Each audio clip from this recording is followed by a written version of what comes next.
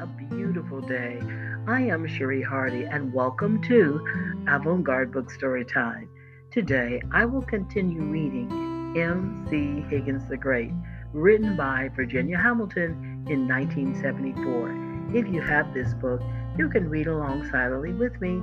If you don't, it's quite okay. Try to get in a very comfortable place, get relaxed, and listen quietly to M.C. Higgins the Great. Love the way it turned its dark roundness always to the sun. Spoil would just fill up the backyard. MC struggled over car bodies and dragged himself up his pole. His arm flexed too tight. He could feel them hurting as they trembled and jumped. Finally, he pulled himself up on the bicycle seat. In a moment, he swept the pole out in its long, delicate arc. Bend my pole so it won't ever straighten out again. The hills rushed to meet him. A sudden gust of wind made the trees moan before it died. The pole swayed and bowed in an arc of light. It'll hit the house, but we'll be long gone, will we? His stomach turned over as the sky rolled down. We don't want to go. We have to. With the thought, his strength returned as mysteriously as it had left him. His arms didn't shake as he held them straight out from his sides. He pedaled with all his might as James Lewis made his way with agonizing slowness down to the outcropping. MC tested his strength with a pole trick. He let his feet dangle off the pedals. Gingerly, he grabbed hold of the bicycle seat, one hand in front and one in back. He lifted his body up with the strength of his arms and extended his legs out on either side of the pole. It was difficult in an awkward position. He would have liked to pull his legs back in a shaky handstand, fall and snap my neck in two. He held the position for about 5 seconds, then he sat again. The dude came into the yard behind MC. "You're some kind of acrobat," he yelled up at MC. "And that sure is some kind of pole." He made his way over the junk cars to crumble finally at the foot of the steel pole.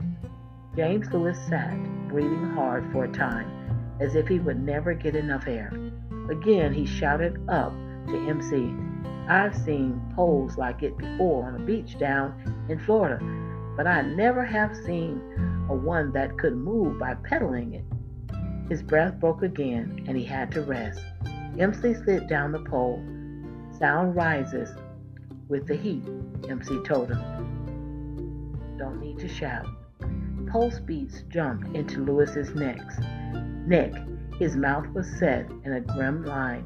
Worn out, he looked older than he had seemed up on the mountaintop. "Where'd you ever find a pole like that?" Lewis asked, finally mopping his brow with a wet handkerchief. "Never even found it," MC said. "My daddy gave it to me for swimming the river." "Ohio River?" Lewis asked. "Yes, sir," MC said. "You're a swimmer then?" Lewis said. "I'm a hunter too," MC told him. "A hunter and a swimmer and a pole setter." "What else can you do?" Lewis asked. "I can do about anything," MC said simply. "But what I need is someone to carry the other end of my pole." "Where are you planning to take it?" Lewis said. He folded his handkerchief and stuffed it in his shirt pocket.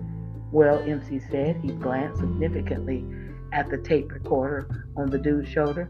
"Like to take it with me in case we have to move." He waited for Lewis to tell him they would travel once Lewis had taken his mother's voice. Lewis looked up the mountain toward the spoiled heap. Grimly, he smiled and nodded.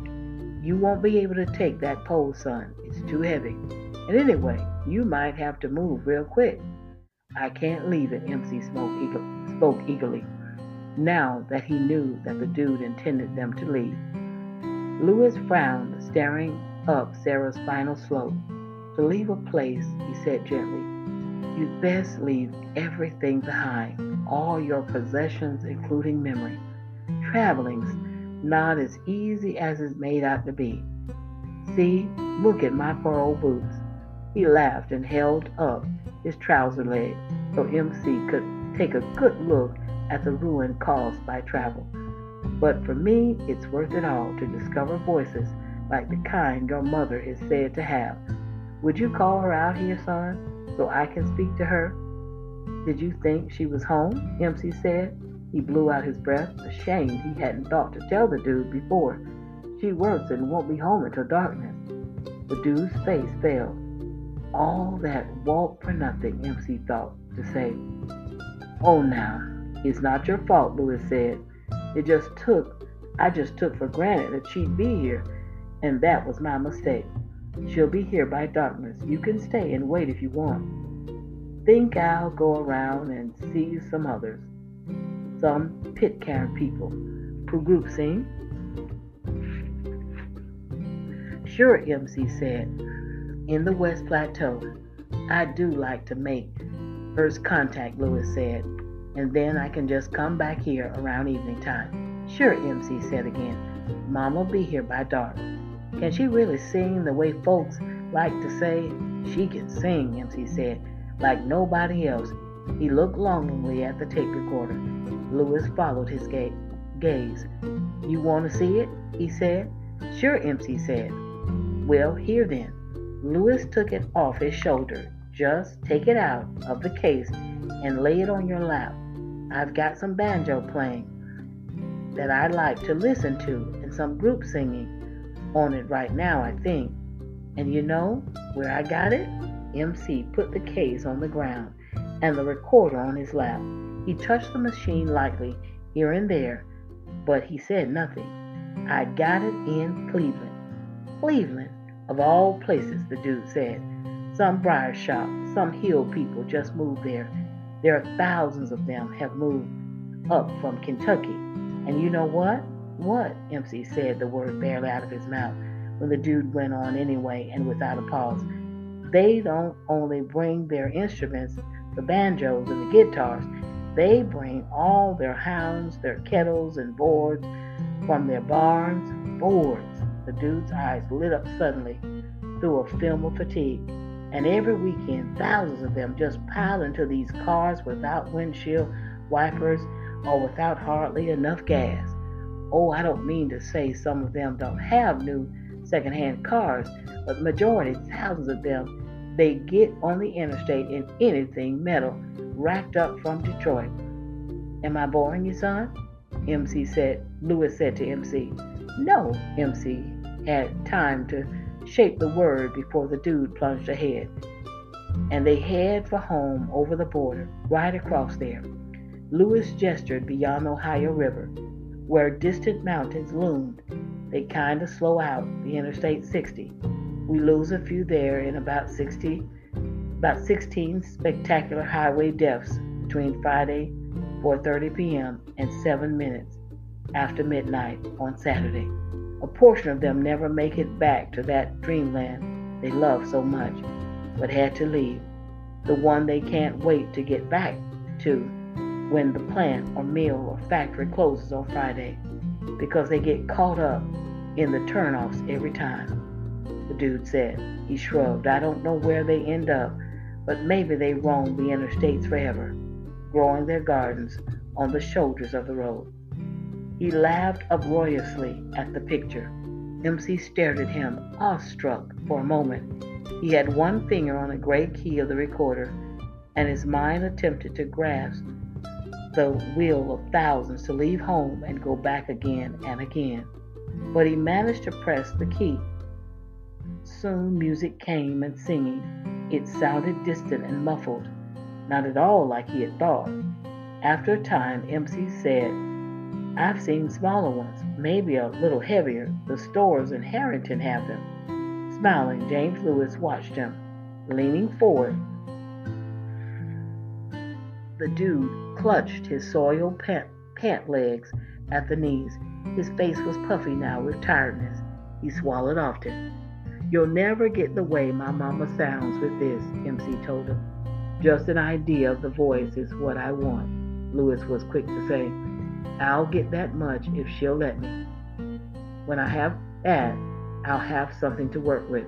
MC smiled from ear to ear. Going to sell mama to a record company, he thought. He could see her in a long gown covered with sunflowers, in a coat of white fur.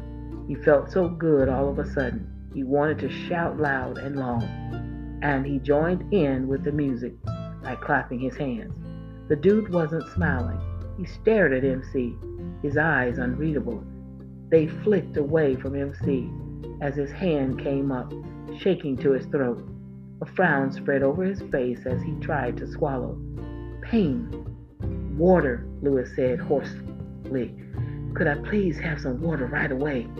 MC jumped up. He set the tape recorder on the ground and climbed up on the car trunk. Before he jumped down, he caught a glimpse of the river and then the surf with the lake. The kids were all right. Squinting, he could see they were lying on the shore, drying darker and darker in the sun. MC went inside the house. A moment later, he was back with a pitcher of cold water out of the icebox. Lewis took up his canteen and MC filled it. Here, he said to the dude. Now just a little. I had that pitcher right next to what little pieces of ice is left. It's awful cold. All right, I'm going to stop here, boys and girls, at page 46. I will stop here and continue reading. This is M.C. Higgins the Great, written by Virginia Hamilton. Have a wonderful day. Take care.